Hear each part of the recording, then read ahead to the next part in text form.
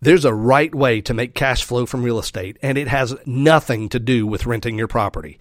When you do it correctly, you're 100% free from the burdens of maintenance, taxes, insurance, property management, and even all legal liability for landlords. Plus, you'll make more money, more reliably, and faster. I'm Brian Ellis, and I'll tell you how to do that right now in episode number 39.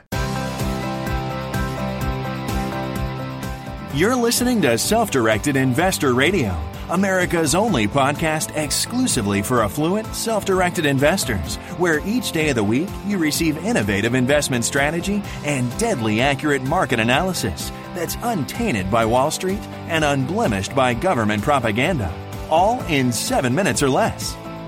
Coming to you now from iTunes, Stitcher, and SDIRadio.com, here's your host, Brian Ellis. Welcome, my friends.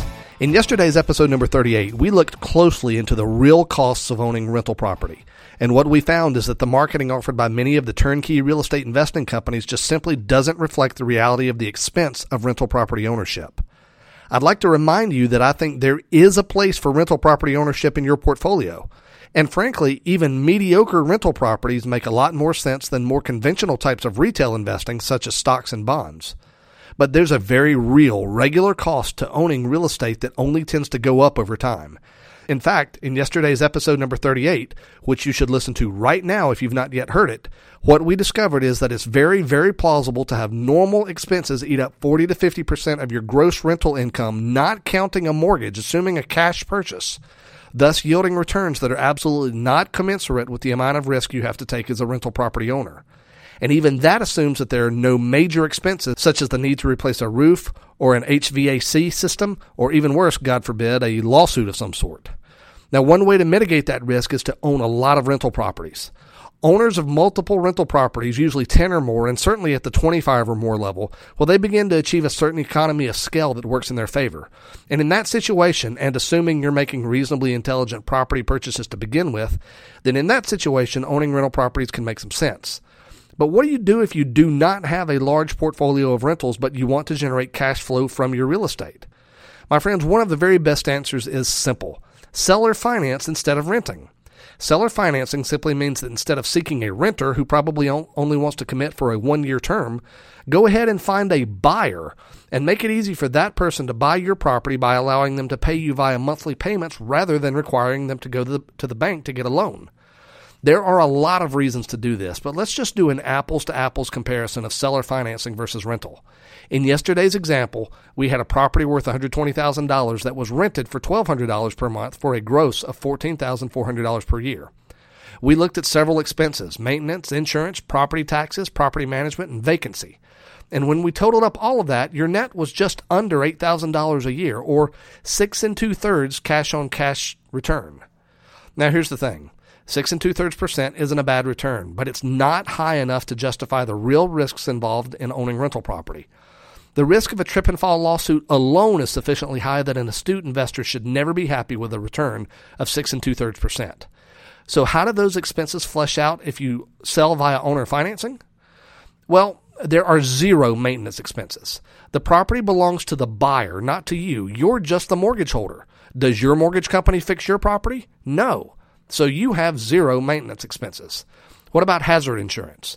Hazard insurance is required, of course, but it's your borrower's responsibility, and they have to make you a beneficiary of their insurance policy since you hold a mortgage against their home. So this is no cost to you either. What about property taxes?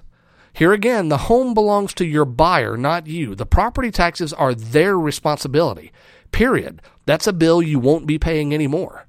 And what does property management cost if you're seller financing? Well, zero. You don't need a property manager. However, in all fairness, you probably do need a debt servicer to collect your payments in order to maintain compliance with the law. Currently, in my existing deals like this, it costs $18 a month to have this done. And what about vacancy? Statistically, with seller financed property, you're not going to have vacancy. Instead, what will likely happen is that sometime in the next 7 years, the person who bought the home from you will either sell it or refinance it, which results in a big chunk of income for you. So whereas vacancy is an annual thing with rental properties, it's nearly a non-issue with seller finance properties. And there's another reason that vacancy is a rare problem. It's because with seller finance deals, the buyer has to give you a down payment. So in this deal, you might require a down payment of $10,000.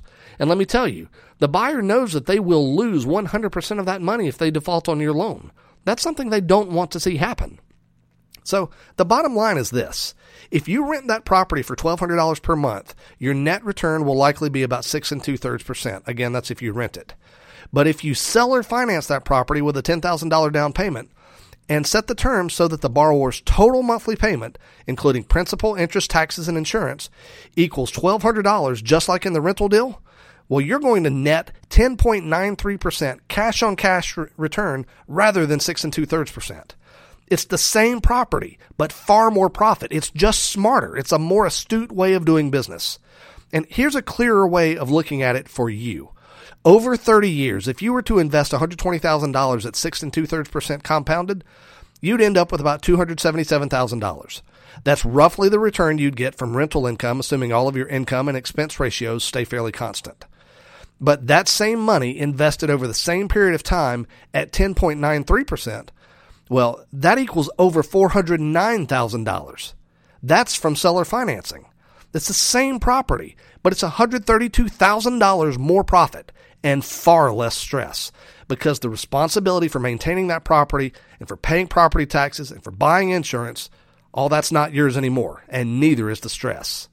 My friends, that is the beauty of seller financing. And that's why I want to so strongly encourage you to join me for my upcoming very soon webinar training about the Kingmaker strategy. That's really what Kingmaker is. It's a way that we've created to package this strategy into a fully passive way to make very safe returns from real estate.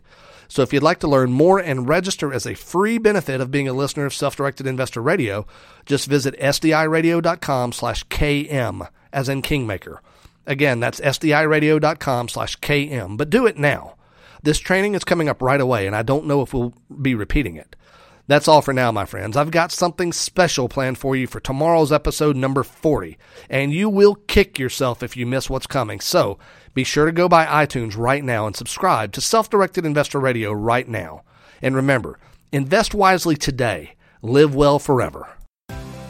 Thank you for listening to Self-Directed Investor Radio with Brian Ellis. Don't miss a single episode. Be sure to subscribe to Self-Directed Investor Radio right now on iTunes, on Stitcher, and at SDIRadio.com. Your feedback is always welcomed via email at feedback@SDIRadio.com. This show is for entertainment purposes only and is not intended as legal or professional advice for your situation. Content is the property of the Self-Directed Investor Society.